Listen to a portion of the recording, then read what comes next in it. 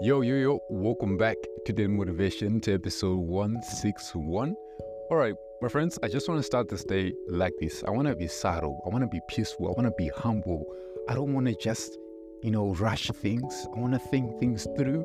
I want to make actionable thoughts. I just want to think about what I want to do and then do it.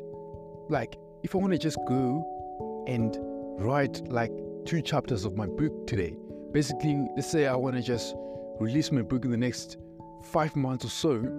If I improve on writing every single day, guess what? I might just finish up earlier than the expected, objective viewpoint of what I want, right? But what I can do that can stop me is if I allow the things, the chaos that's happening around me to affect me, of which we should not allow, of which we should be able to think it. Wait a second, this might be a test. Wait a second, this isn't who I am. Wait a second, I can get through this. You can get through this, my friend. See you on the next one.